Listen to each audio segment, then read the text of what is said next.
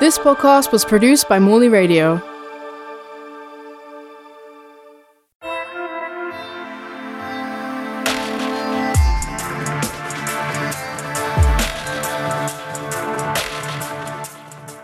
Welcome to Artcast, a new podcast presented by Matt G, artist and subject leader for fine art at Morley College. The decision to do this podcast was inspired by photographs taken from the polio outbreak in the 1940s, where students were being remotely taught by radio. This podcast will be a series of informal discussions with artists about their work, lifestyle, and how they have adapted during the current crisis we live in. The aim is to disseminate material for students by limiting screen time and providing a feed of information for when they are taking a break from the screen.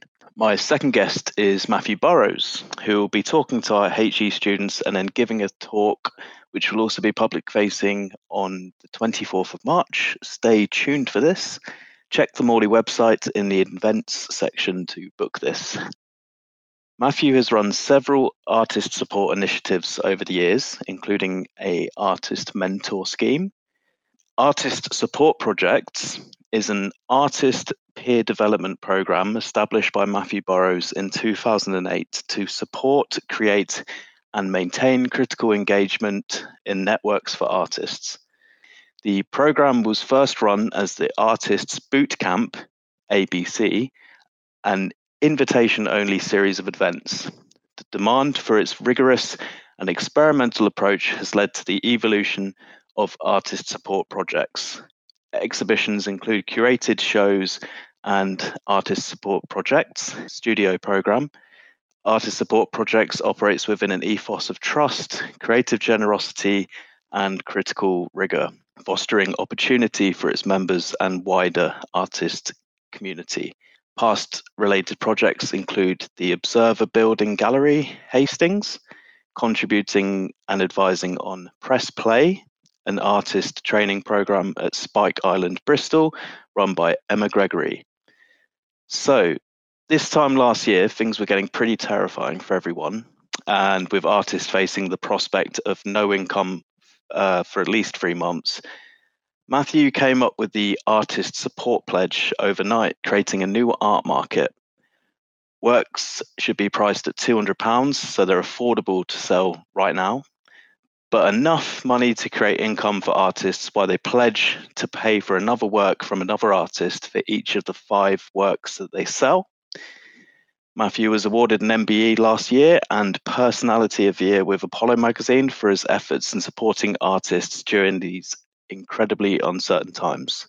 Matthew is represented by Vigo Gallery, and to quote their description on his work, "One has to be careful not to take this literally. Burrows speaks through analogy and metaphor. His paintings may or may not be landscapes or figures. Their titles suggest reference to the mystic's landscape of solitude and temptation, a paradise of emptiness and rage, a country of madness and silence. Burrows' paintings are reflective, thoughtful, and slow to reveal complex structural spaces filled with marks, shapes, and pigment. The paintings on board use thin washes of oil paint, scrubbed and scratched into and across the surface, creating strange half states where colours and images hover on the edge of description. Painting on gesso grounds, Burrows creates an unusual softness across the hard and porous surfaces, fast and slow, thick and thin, rough and smooth. He finds his reality in paradoxes and thresholds rather than objective certainties. For Burrows, the work of painting is in making us whole with all our failings and idiosyncrasies. These paintings make themselves vulnerable, they display their faults and wounds without shame. They leave unmade their form and surface, finally asking for our participation in putting them and us together." Welcome, Matthew. Welcome to the show. And first question is just simply, what's your favourite colour? Thank you, Matt. I'm really pleased to be here.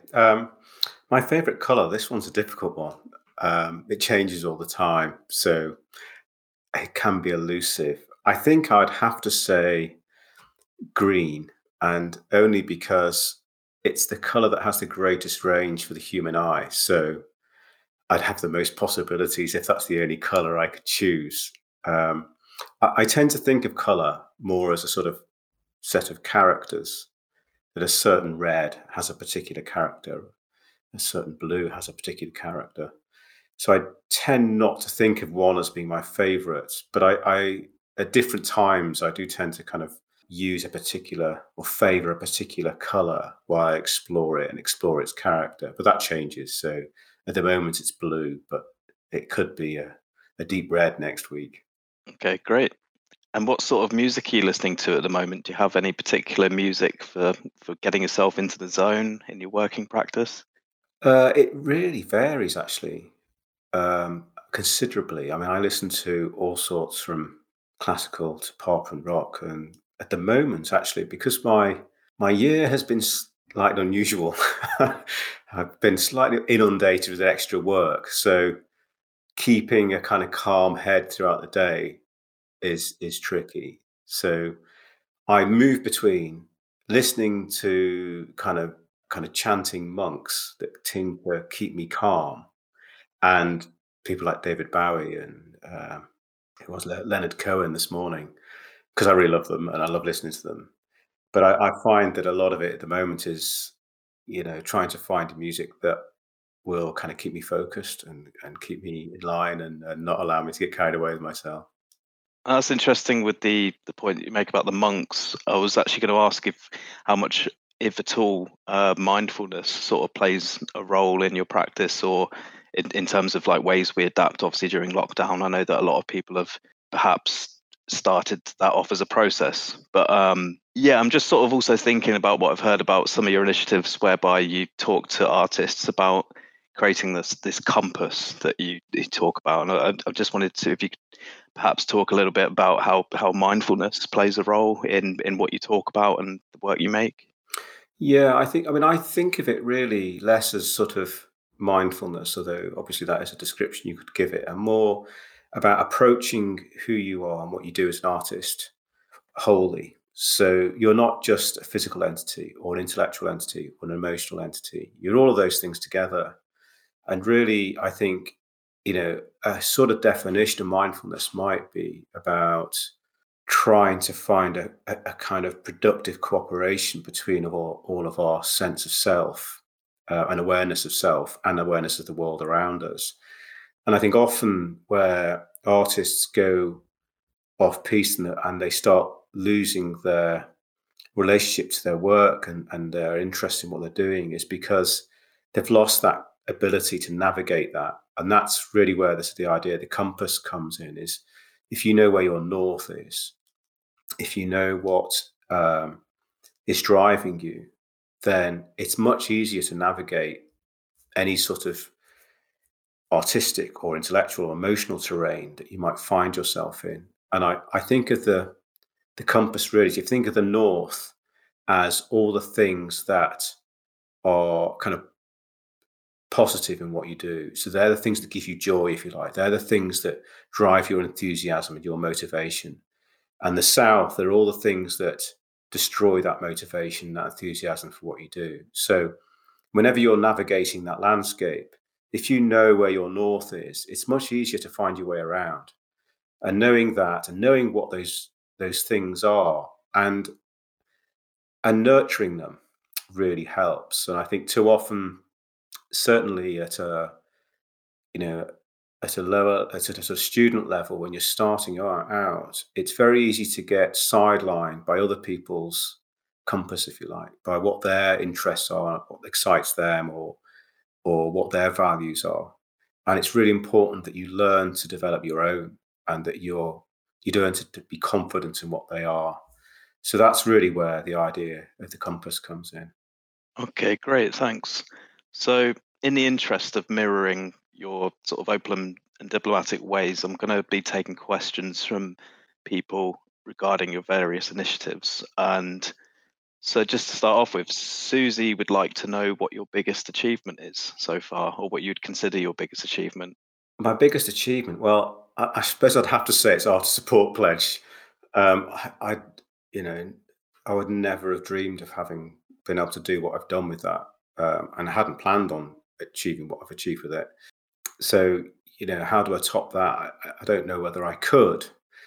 In terms of, supporting and helping friends and colleagues across the world, I don't think you get a better thing than having done that, really. But outside of that, as an artist, I think really, there's lots of things I've done as an artist, but I think the thing that maybe I sense has been my biggest achievement is developing a sense of who I am as an artist and having kind of a sense of confidence in that. And sounds really easy, but actually, anyone who's tried to do it for a few decades will know that it's actually much harder than it looks. And the longer you do it, the more you realize that it's vulnerable and that it's what you thought it might have been, 5 or 10 years ago, maybe isn't, because that was influenced by outside factors that you weren't aware of at the time. So I think navigating that, developing the skills to understand it, and having a sense and a grasp of what that is, I think really, for me, feels like a huge achievement. So you mentioned in Art Review last month about the doors to the gatekeepers being subverted. I was wondering what your thoughts are based on this today, right now, and sort of thinking about that as a whole concept as we start to think about normal life resuming. I've got a couple of thoughts from people. So Alistair from London says he'd be interested to know how he thinks platforms like the Artist Support Pledge might change past etiquette in how artists sell work online and even represent themselves. And following on from this, another artist wants to add to this. Chris from London gives some feedback and a question. So on your website, you state it's not enough to speak of change. Art must furnish and color our imaginations with the means to make change possible. So he goes on to saying, Artist Support Pledge certainly acted as a socialized movement for artists, many of whom saw themselves falling between the cracks in the government's COVID-19 support schemes, due in part to the nature of their self-employment status, their earnings, and the precarious nature of zero-hour contracts. So offering an alternative to the gallery system or lack of state support funding for creatives, if we are to realize true and meaningful change through art in terms of both recognition and paid opportunities for emerging artists and within the wider context of society, what do you see as the next steps? And should emerging and lesser represented artists be aspiring towards their practice and their role within society? Yeah, I mean, there's a lot to cover there. I think in a way, one of the problems that I was able to sort of look at when COVID-19 hit and, the sort of proverbial gatekeepers left the gate was it gave opportunity for people to rethink. And, very early on, people were sort of asking me, is this a sort of alternative to the normal art market? And I don't see it like that at all, really, because I mean, I work in the normal art market, and if you're making large scale, ambitious work that's expensive to make and expensive to sell, it's an effective way of doing that, because that needs negotiating and that needs people who are expert at doing that. But I've always found it perplexing in a way that the art market sort of has this almost one-dimensional way of doing things. That's the only way it does it. Um, and yet artists do a lot of things. They make a lot of things, and they have a lot of stuff lying around their studio that very often doesn't make it into the mainstream art market. And the reason it simply doesn't make it onto gallery walls is there's not enough profit. There isn't enough profit in the sale of smaller works for the gallery to invest in that sale, for them to administer the sale, to deal with any promotion on that sale. By the time they have taken their fee out of that sale, there's no profit margin. So that's why you see the prices in, mainstream galleries been what they are, because there's an awful lot that goes into getting that work on the wall and sold. But it doesn't mean that, I've often been perplexed by this idea that, well, what do we do with the rest of it? What do we do with all this work that can't make it into the gallery system, but is sitting around in the artist studio? And I mean, for years I've been thinking about this. I'd never really thought about it seriously in terms of trying to create another economy. But when COVID-19 hit, and I knew that this was going to be a desperate situation, it was the first thing that came to mind, because I thought, well, we've all got it. Most artists have loads of work sitting in drawers and portfolios that is very rarely going to be seen and sold through the normal market system. So in a way, all I had to do was come up with a viable economic model that would work, but also be really effective. So it had to generate income quickly. And I knew, there are already, web-based platforms out there selling art. It's not new that I came up with that. What was new in a way was I came up with the idea of the pledge, because I realized that most market economies in the modern world work on, the kind of usual kind of legal contract, if you like. I give you this set of goods and you exchange that for cash, and that's the legal contract. Now, those sorts of systems, whilst they work, they're very slow.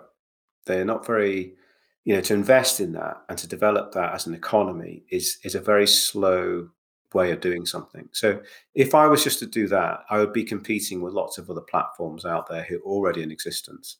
And uh, they're not really generating immediate income for the artists well, many of them aren't, that would need it right now. So I thought, okay, it's got to generate money really quickly. And the quickest way of generating any form of transaction is not legally, but culturally. So you do it by developing a kind of cultural contract, if you like, that people buy into a set of behavior and a set of ideas. Because as soon as you agree to that, you've bought into it. You don't have to go through any process. It's just, okay, yeah, I'll do that. Job done. So it was enabled me to sort of develop a kind of economic, an economy really quickly. So transactions flowed on the day rather than, in a week's time or a month's time, because I knew artists needed the money, this week, not in a month or 3 months. So it's a convenient way of doing that, really. It was something I really believed in. I've been sort of looking at it, sort of researching it for years as well. Yeah, I think it's the fact that it's guided as a price point is just one of the really strong points of the pledge, and I think that's definitely something that artists sometimes are unsure about, how much to price their work at. But with a target point of price at 200, that might be, for instance, something that someone sells their most priciest work at, so they could put that in, or other artists can think about ways of scaling their work down to make a more affordable piece to aim for that 200 price point. So that works really well in that sense. Yeah, I think in a way that was the part of the equation of the economy that I think allowed it to take off, because there was no negotiating on the price in a way. And that's something that often makes people very nervous, because artists who are already established are not going to want to start negotiating on the price. But if you say to them, look, this is the price. Now, I know it's going to be lower than your normal market price, but in engaging in this and participating in it, you are helping to support your peers across the world. So there's a common good activity going on in it. And for artists who may not be selling work at that price, might be lower than that, or that's their highest price, like you say, they can still participate on an equal playing field with others. So straight away, it gets rid of all the hierarchies that, in a way, cloud so much of what is in the art market and cloud our value systems. And it actually makes it much easier just to sort of say, okay, well, that's the price, and I'm contributing and I'm supporting and being supported by this pledge and this economy and this community. Yeah, and it's nice to be able to give artists the opportunity to be a patron, really, and support the arts at the same time. Yeah, I think that the power of patronage for the artist, I hadn't really anticipated, actually. I obviously knew that it would be meaningful to artists, but the desire for artists to reach their pledge so they could buy another piece of work was strong, and it really motivated people to get work on and to get it sold. and to sort of look around for what they wanted to buy and purchase from others. And that sort of has two parts to it, really, because some people say, why have the pledge at all? Why not just let anybody buy the work? But you see, there's a couple of reasons for it, really. One is that it invests in the community the fact that generosity is central to everything that it does. Not only what you put on, but how you contribute back into its community. But also, artists tend to buy differently than non-artists because they know they know the topography, the terrain of the art world much better than anybody else does. They know the other artists who aren't well known. They know the artists who don't have a gallery. And they'll know what they want to purchase. So they won't have to be told what to purchase. They'll know it's out there. They'll be aware of its existence. So in a way, what that does is it brings money in. The money comes from the outside, if you like, by people buying work that they want to buy.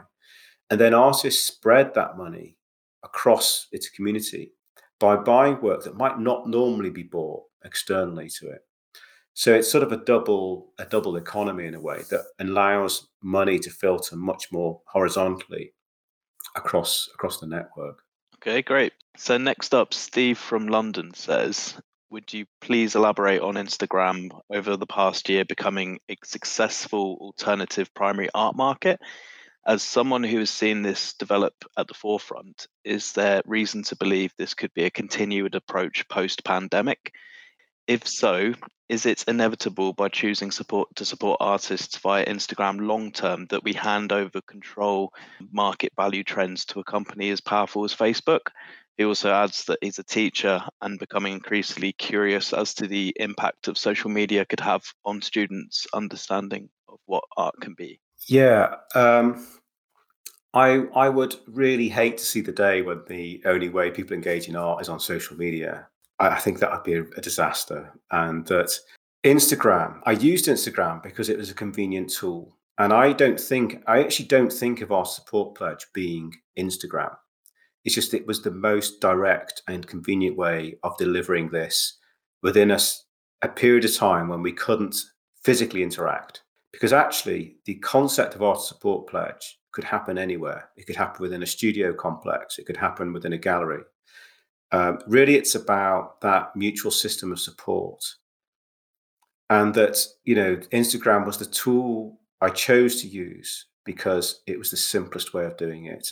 And I had a sort of a mantra right at the beginning that this had to be light touch and effective. It had to be easy to do because, I'm a team of one, and it had to work. Otherwise, there was no point doing it. It wasn't a vanity project. It actually had to deliver and put money in people's bank accounts and food on their table. If it couldn't do that, then it wasn't worth my effort. So, I looked for the best tools for doing that. And, a hashtag was the most convenient way of doing it. I mean, there's two things really with that. Going forward, do we hand it over to Facebook? Well, certainly I wouldn't like to. I think, I'm fully aware, or I have been fully aware all the way through this, really, of the dangers of, shifts in the way that algorithms work and, how they work. So, I've been constantly looking at how to sort of navigate that and create a fairer system across social media. So, a number of the things that I do to do that is the in-view post, which I ask people on the pledge to post up to 7 artists who they look at on the hashtag on their account under the red tile of in-view. So what that does in a way is it draws their buyers or people who are looking at their work to look at the people they're looking at. So it gets around the algorithms of social media. It stops the algorithms telling you what to look at. And it enables you to say, if you go to my account, you look at my work, and if you like my work, there's a good chance you're going to be interested in what I'm looking at. So you see what I look at. And then if you look at their work and follow who they're looking at, it does the same. So in a way, it's about the artist having agency and saying, look, I value this work, go and have a look at it, rather than Facebook saying, go and look at this, we want you to buy it because they're the people who are our clients and pay us our wages. So, it's using their systems in a really simple way to actually help the artists have a bit more agency within the complexities of the dark arts of algorithms. Um, and I can't, I wouldn't attempt to defend sort of, those parts of social media which are problematic. And there's parts of it that really do concern me, and especially the fact that so much of it is set up to confirm our bias, whether that be our expectations of what we want to see or the things we desire to see. And I think that might sound really simple, but the effect of that on society and community is really damaging. And we're seeing that in politics in America at the moment, where you know a large part of America's culture are now incapable of having reasonable intellectual debate because they can only see things through the eyes of bias. I want it to be like this, or I desire it to be like this, rather than actually looking at how it is. So, that is always a danger with the way social media works. And it's something, I'm super aware of doing this. But the way I see it, the way I think about social media is it's a tool. And, if you think of it as like a hammer, you can take a hammer and build a house with it and give someone a home, or you can destroy somebody's home with it. It's up to you what you do with it. So really, I think of our support pledge as just a sort of set of values and ideas and behavioral kind of requests. Say, look, behave like this and we'll all survive. So that's all it is. It's just a request to lead. I lead by example. I say, look, do it like this, and more of us will survive this difficult period. Yeah, social medias can be a great tool. It's something that was invented and developed by people with the best of intentions, and obviously it's something that people within society have used to manipulate and yeah, do not so great things. But yeah, it is vital at all. But it's a good tool. And following on from that, I was wondering, in terms of maintaining the integrity of the hashtag, and one year on from when you started the pledge, really, have you got a specific to-do list that you sort of think about, or like, I don't know, I'm just curious as to see how it will develop or even evolve, because I think obviously it's a response to the pandemic, but it's something that's been so powerful and generated so much happiness for people all over the world. So I was just wondering if you envisaged it as a sort of permanent structure going forward. Yeah, I mean, the thing is, it's so, in a way now, it's so big, I can't stop it. What all I can do is maintain it and develop its health. And I think of it like that. In a way, I think of it as sort of, I can nurture it, but I can't stop it, and I can't force it to be something that it isn't. Because really, what it is it's a community. A joined up sets of communities and individuals that are joined by this shared agreement to support one another through this simple formula. And what I spend my time doing really is maintaining the integrity of that. And to do that, there's a number of things I have to do. One is managing the hashtag itself. So it's keeping the hashtag as clean as possible. So messaging people who misuse it, politely requesting that they don't misuse it. And 99% of the time, they don't know they're doing that. So, I'm really diplomatic in how I do it, because ultimately anyone's allowed to use it. It's not illegal to misuse it. But obviously it has a damaging effect on its usability if people misuse it. So buyers have a bad experience of looking at it if they can't actually find the work they want to buy, because there's so many people misusing it that every time they click on something, it's not actually something for sale. So making sure that people use it properly and that they use it effectively. So they actually give clear information about what it is and how it works, and don't assume that everybody knows, because that just spreads confusion. And if you spread confusion across the system, it makes its economy ineffective, because people then coming to it don't know what to do. If you're a buyer coming on and there's just some random image with a hashtag, you're not going to know what to do. You're going to have to be informed by the person using it. So it's up to everybody on it to be responsible for its good health. So really, I spend a bit of time doing that. I spend a lot of time doing kind of PR for it, really, which are interviews, podcasts, writing interviews, doing articles, webinars, all sorts. I mean, I do that at its peak. I was doing 5 or 6 a day, and that was literally back to back, nonstop. Because and it was all over the world. It still is pretty much all over the world. I still do stuff, in America one day. I mean, some weeks I'm in a different country every day doing an interview or podcast or webinar or something, and keeping that message out there and telling people what it is and how it works.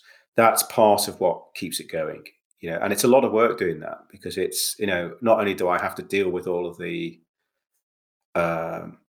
emails and messages and setting up that, but I've got to deliver it as well. So, the to-do list is full of lots of little things like that. And then there's just the general content of keeping it going. If you just do the same thing every day, it gets boring and people get bored of it. So I'm constantly having to navigate a relationship between consistency, that people can see what it is because it's consistent enough for them to recognize it, but also that it's also changing and developing. So there's something new and exciting coming up all the time, so that they can say, okay, this is still relevant, it's still urgent, it's still got some validity, it's still got some room to play, that it's not static, if you like. So getting that right is tricky, because and also, because I'm having to navigate that on my own and deal with my own energy levels and how much I can commit to that, and how enthusiastic I am about doing something. So keeping that together is a job in itself. I mean, I'm kind of quite good at doing that, so I think I'm sort of quite well equipped for it. But it's doing that through lockdown, when it's not really been possible to have sort of an effective team of people working with me to do it. But certainly going forward on my to-do list, really it's about having help. So as soon as we're able to, I'm going to be getting people in to actually help me do it and help manage the account and develop it. And also, 2 things: one, to develop the organization so that it can be more sustainable, and also to develop its possibilities. Because is it possible to take this into other arenas, into other industries? Now, I'm not an expert in other industries, even in the arts, so it's hard for me to see the chinks in the armor of their systems, to be able to see where there's an opening and an opportunity to develop these microeconomies that can help sustain things. Yeah, because one great thing is it's called the Artist Support Pledge, so it's not called the COVID-19 relief, and you could argue, and then definitely something I'd believe in, is that it's been needed for a long time. We just no one's just done it, and then you've done it yourself in response to the pandemic. So it is something that you could argue has been needed for many years. And yeah, that's quite interesting to hear you talk about other industries as well, because obviously it's not just the art industry that has a level of inequality. It's other industries as well. And yeah, it sounds great, really. And I think it's something that definitely should continue for years to come, really. So I was going to talk about art education and how it's suffered a lot from what the government believes that we need in a society, and sort of having to constantly justify the economic benefits that culture brings, despite there being very clear economic benefits and mental health benefits for the general well-being of society. So we shouldn't really have to justify the benefits of art education, but there is a clear misunderstanding of the importance, in particular, of maybe a diagnostic foundation course, sort of the structure that was inspired by Bauhaus, and this structure whereby students are encouraged to spend a year experimenting, working before they go on to a degree. So if you could introduce one particular thing to arts education across the board, worldwide, what would it be? And just considering that this would actually be mandatory, so it'd be something that would be enforced by the government into institutional curriculums. So what would you say?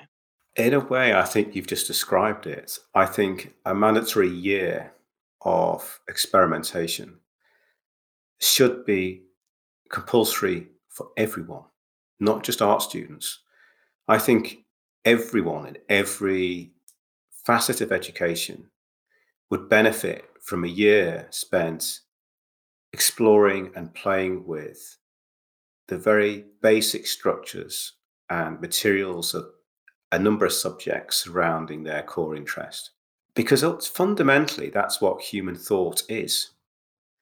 And that one of the problems we have with education, and this then impacts on our art education, is that our school system, our education system, was developed for industrial society.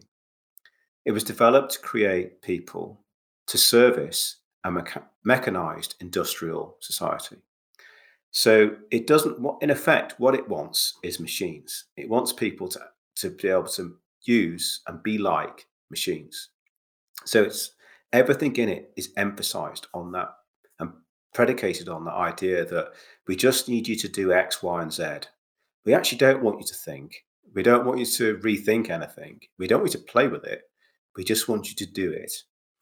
And that's been part of our education system for over 100 years. And we've struggled to step out of that as we've gone into a more technological age, and as we're now seeing that actually technology needs its creative people as well. It needs those people who can think outside the box. We are struggling to kind of move into a way of thinking about that, I think, educationally. To think that technology isn't just about data and information, but it's about what you do with it. It's about a mindset in how you approach data and information. So I think that really what I would do is I'd start at the beginning, and actually I'd put creativity at the center of all of our learning from day one.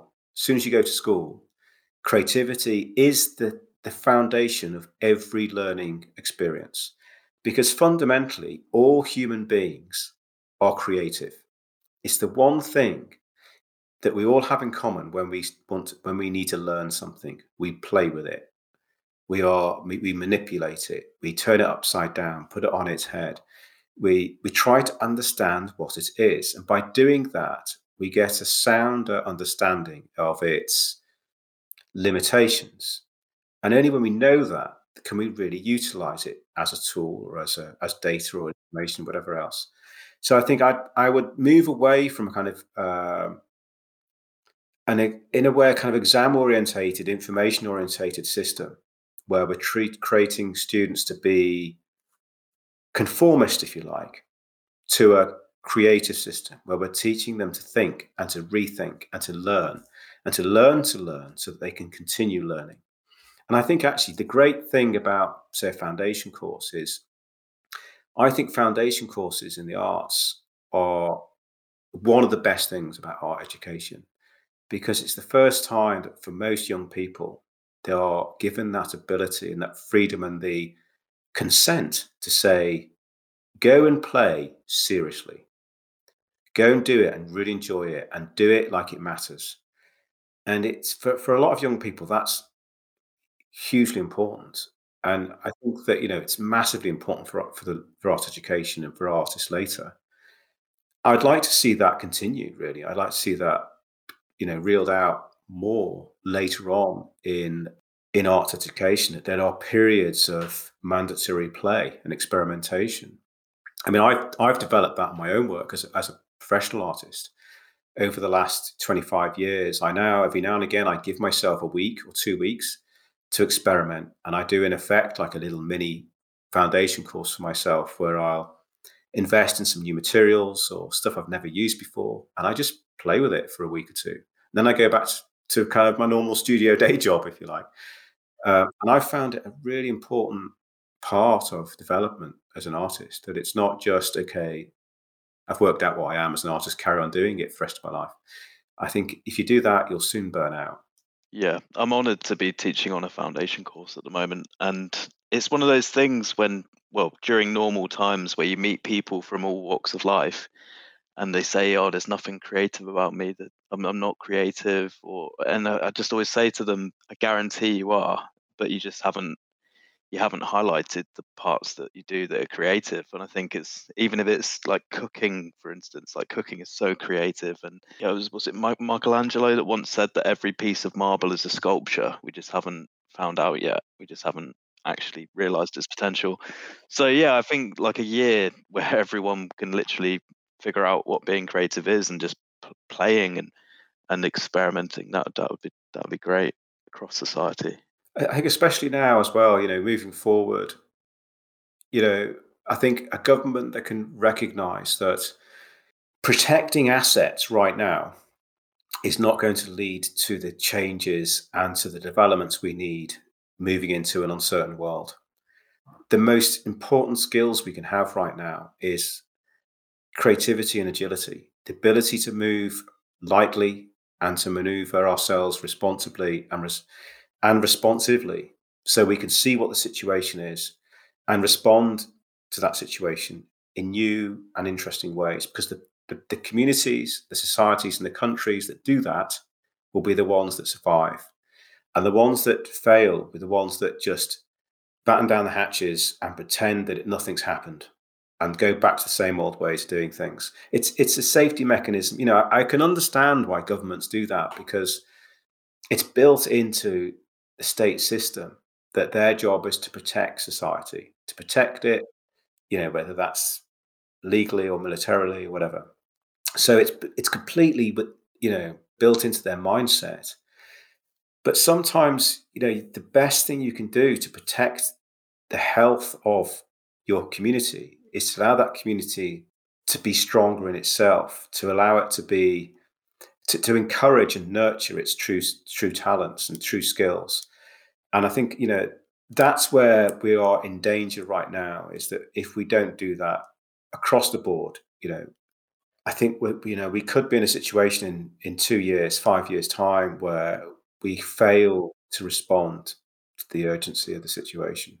Yeah, I think flexibility, being resilient, and adaptable, they're all qualities that you're taught on an art foundation, really. And I mean, I noticed particularly over the last three lockdowns, or first one in particular, a lot of people who hadn't previously made art were taking it up and finding the confidence to do that as well, which is really nice. So it works as a real mechanism for solitude, but also, yeah, developing problem solving skills and diplomacy. Yeah, all these things are very important. I mean, you must see this, on foundation course, that it's only a year, but I'm always amazed how rapidly and quickly people flourish in that system, because they're given that freedom and they're nurtured within that freedom. I think that kind of, it's not a freedom that's just, here you go, we're going to ignore you now. It's a freedom where, they're given opportunity and the material, kind of intellectual material to work with, and then said, look, go away and play with it. I think that's really, really significant, and a great joy to see it when you see it.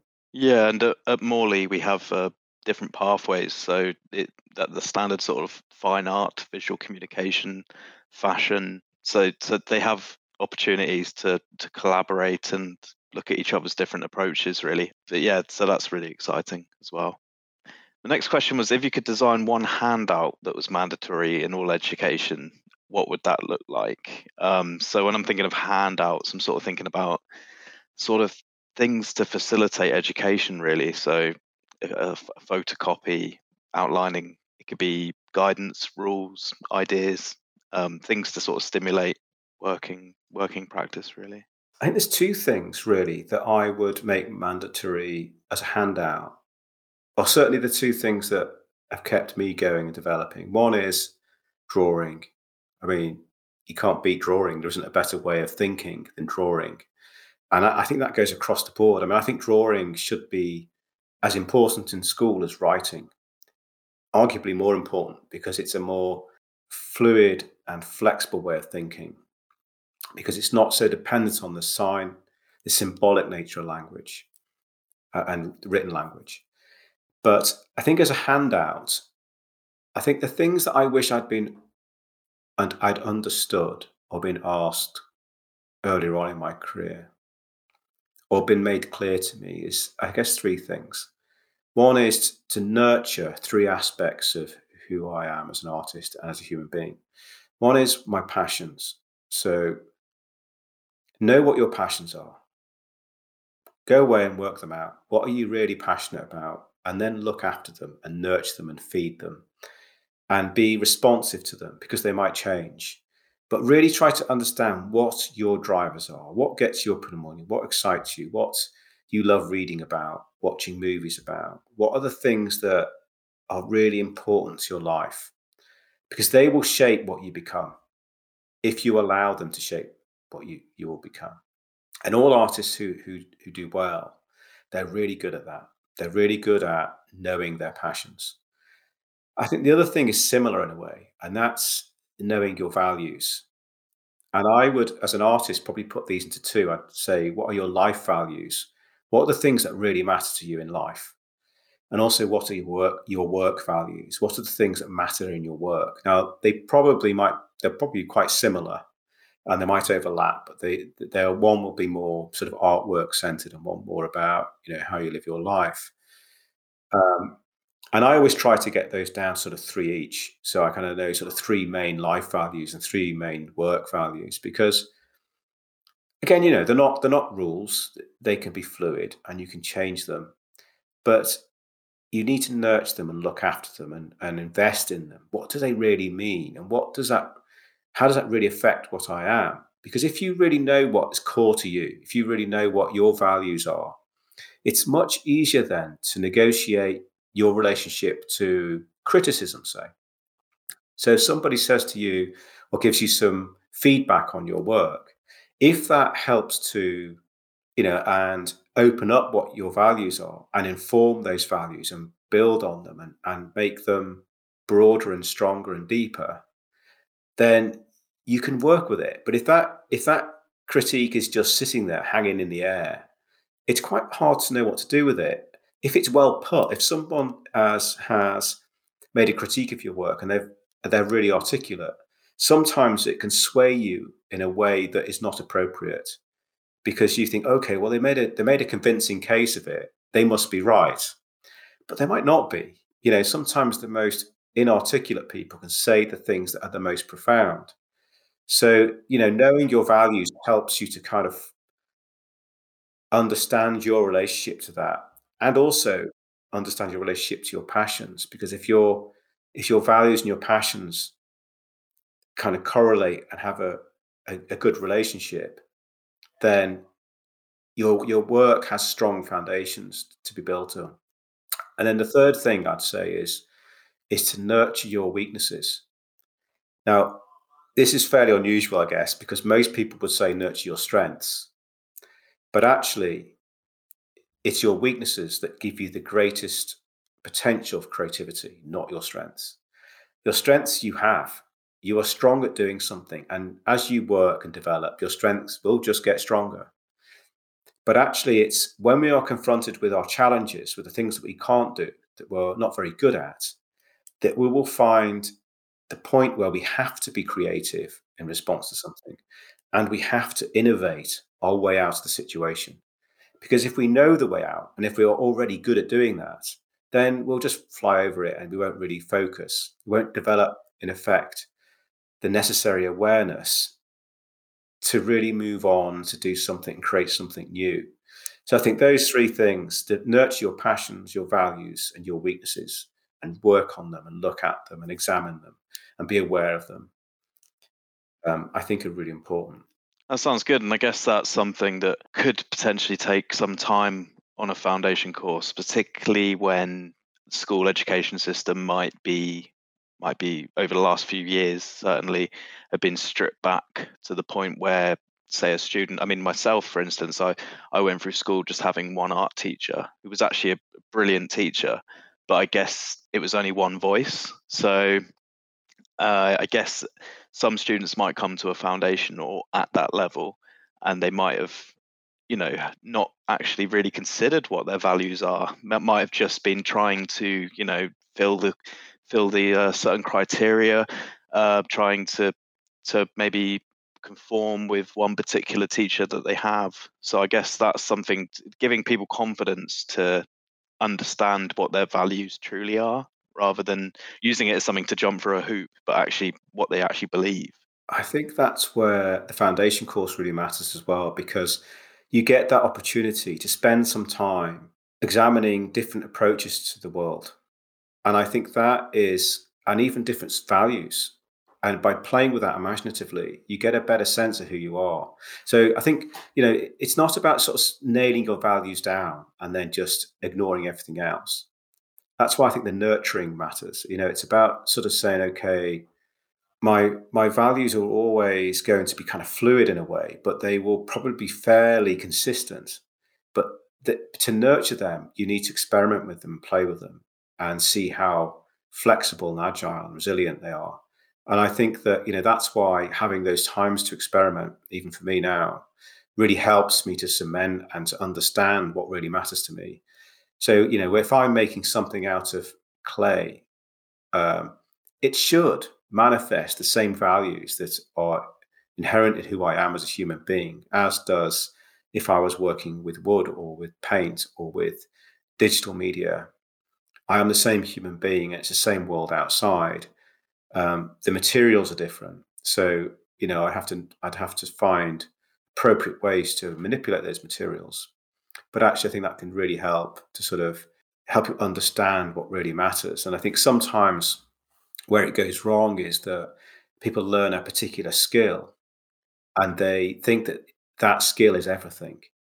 It's just one skill. You could learn lots of skills as an artist, and that if that skill is not flexible enough and agile enough, and if you don't have a broad enough range of skills, the danger is that you misread and misplace that skill as your values. Actually, they're not. It's just a skill. It's a use of something. Whilst important, it is only the ability to use something. Thank you. So moving on now, post-COVID, a much bigger issue is climate change and world resources. I was wondering if you had any thoughts on how artists can address this issue in terms of raising awareness. It's obviously very important, but also in terms of their own practice and things that they could do to address the issue of climate change. Yeah, I mean, I think this is one of the most interesting debates at the moment for the arts, and on a number of levels. One, on a sort of basic level, that the arts market is not particularly environmentally friendly. We ship huge amounts of work all over the world to go to art fairs, and I know why we do that. And it is a model that has financially been set up and works. But I think we're going to have to start rethinking how to do that. I don't have an answer to that, but I mean, I think that's something that is inevitable. We do need to be more responsible, and there are, over the last year, interestingly, that there is evidence that is starting to happen in the arts.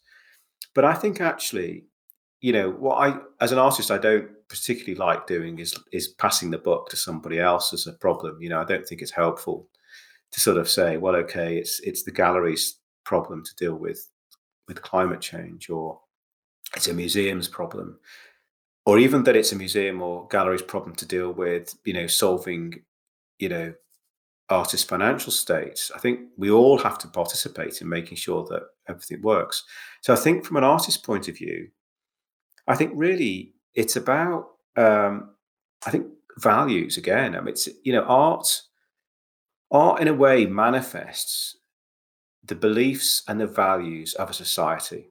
It shows, it puts a mirror up to society and says, this is what you look like.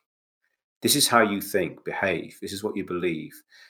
And, if you think about the way the art world works and the art market works, it shows us our value system. If you look at a cave painting of a hand on a wall, It's telling you something about whoever made that mark on a wall and their relationship to their natural environment, that nature mattered to them, that their relationship to nature was central to their relationship to making art or whatever they called it. If our relationship to making art is just to put it in big tents with huge amounts of numbers after the first number, um, then actually that's telling us something not particularly good about what art really stands for. And I think really we all of us as artists, have to sort of take some responsibility for that. That we have to sort of say, okay, how do we reconnect to what really matters? Because if we connect to what matters, if we can't find a way of connecting to that, there's a natural order that our human nature and wild nature are symbiotically related, and that is, you know, central to our understanding of who we are as artists, then that becomes what we are as human beings. That becomes what we are as society, as a community. And in a way, it's almost it's one of those difficult things. It's sort of a chicken and egg situation. If does art manifest your beliefs, or do your beliefs are your beliefs manifest from art? Now, I think the reality is it's both, but you have to start where you are. And I think we start by, as artists, sort of saying, okay, what matters? What do I value? What is my relationship to the world? And if my relationship to the world is just about making lots of money at the expense of somebody else and expense the planet, then I think that should be questioned, and that is questionable. So really, it's in our hands to sort of put our hand back on the metaphorical cave wall and reconnect, and that is part of our job as artists. I mean, I'm not saying there's an easy answer to it, but that if it was an easy answer, it wouldn't be interesting. Finding creative and exciting and new solutions to that are both humanly consistent with our human nature, but also innovative and creative enough that they respond to the nowness of the dilemma we are in, as a species within a particular society and within a position in terms of the environmental issues that we currently have. Yeah, I was listening to a way of council in particular in Berkshire that had a sculpture commission, and it was based on a vote taken from the general public in that area on which their favourite sculpture would be, because I guess at the end of the day they were the ones that were going to live with it. So in that sense, that's like human nature, sort of being very diplomatic. So I guess it's the sort of ways of finding things of doing that, really ways of helping people improve the environment that they live in, live around within, but also, yeah, figuring out ways of sustainable practice, I guess, and also ways of promoting that to the community. Yeah, I mean, I think the other thing that I think I've started to really think about over the last few years is the relationship of culture to nature. There's always been this sort of sense that, they're two separate entities. Nature is the stuff that goes on outside, and culture is this human thing. And I think that's a mistake, actually. And I think that it's a mistake on a number of levels. It's a mistake because it's not really the way it is. We are nature too. Human nature is nature. It isn't separate from nature. It is just that we are able to be aware of that relationship. And that actually, even the word culture becomes problematic. I mean, it comes from the word till, which means to control the land, to actually till the land, to control it, and to control nature. And I actually think, in a way, if you look at kind of pre-industrial society and pre-culture, there was still art. Art was still made pre-tilling, pre that sort of agricultural agrarian society. And it was a much more symbiotic relationship between whatever art was called in those days, whatever culture might have been called, and the natural world outside. And in a way, I think that's the way we need to start relating to things, is not to sort of see us as separate from nature, but as part of it, and that culture must find a kind of happy relationship to that, where it supports one another, that nature is both within culture and culture can actually be a part of the natural order. Okay, great. Thank you. Is there any advice you'd give to the class of 2021, so students that will be graduating this year? Yeah, I think the best advice, if I could give myself advice from when I graduated, I think number one would be look after your friends. And I remember sort of vaguely thinking that many years ago, thinking, oh, I wonder how important my friends are. Actually, the further you go on in the arts, the more important they become, because they are the people who you will be working with in the future. They are the people who will be supporting you, and you may be supporting in return. So one of the piece of advice I would give, and something that I always use as one of my kind of values, if you like, is that whenever I get anything, hold out your hand and take someone with you, because it's too easy whenever you get success just to run off with it. And I can tell you, everybody who does that regrets it, because they end up on their own. Nurture your friends, look after them, and they'll look after you. Okay, that's great. Thanks for that.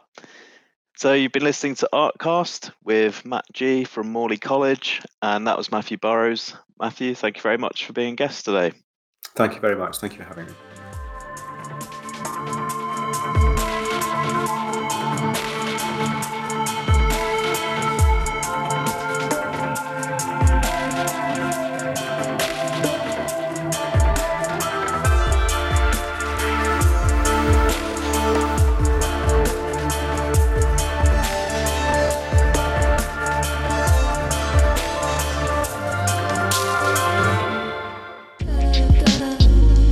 Street Dance Foundations and Choreography is about learning the basics of street styles and hip-hop dance.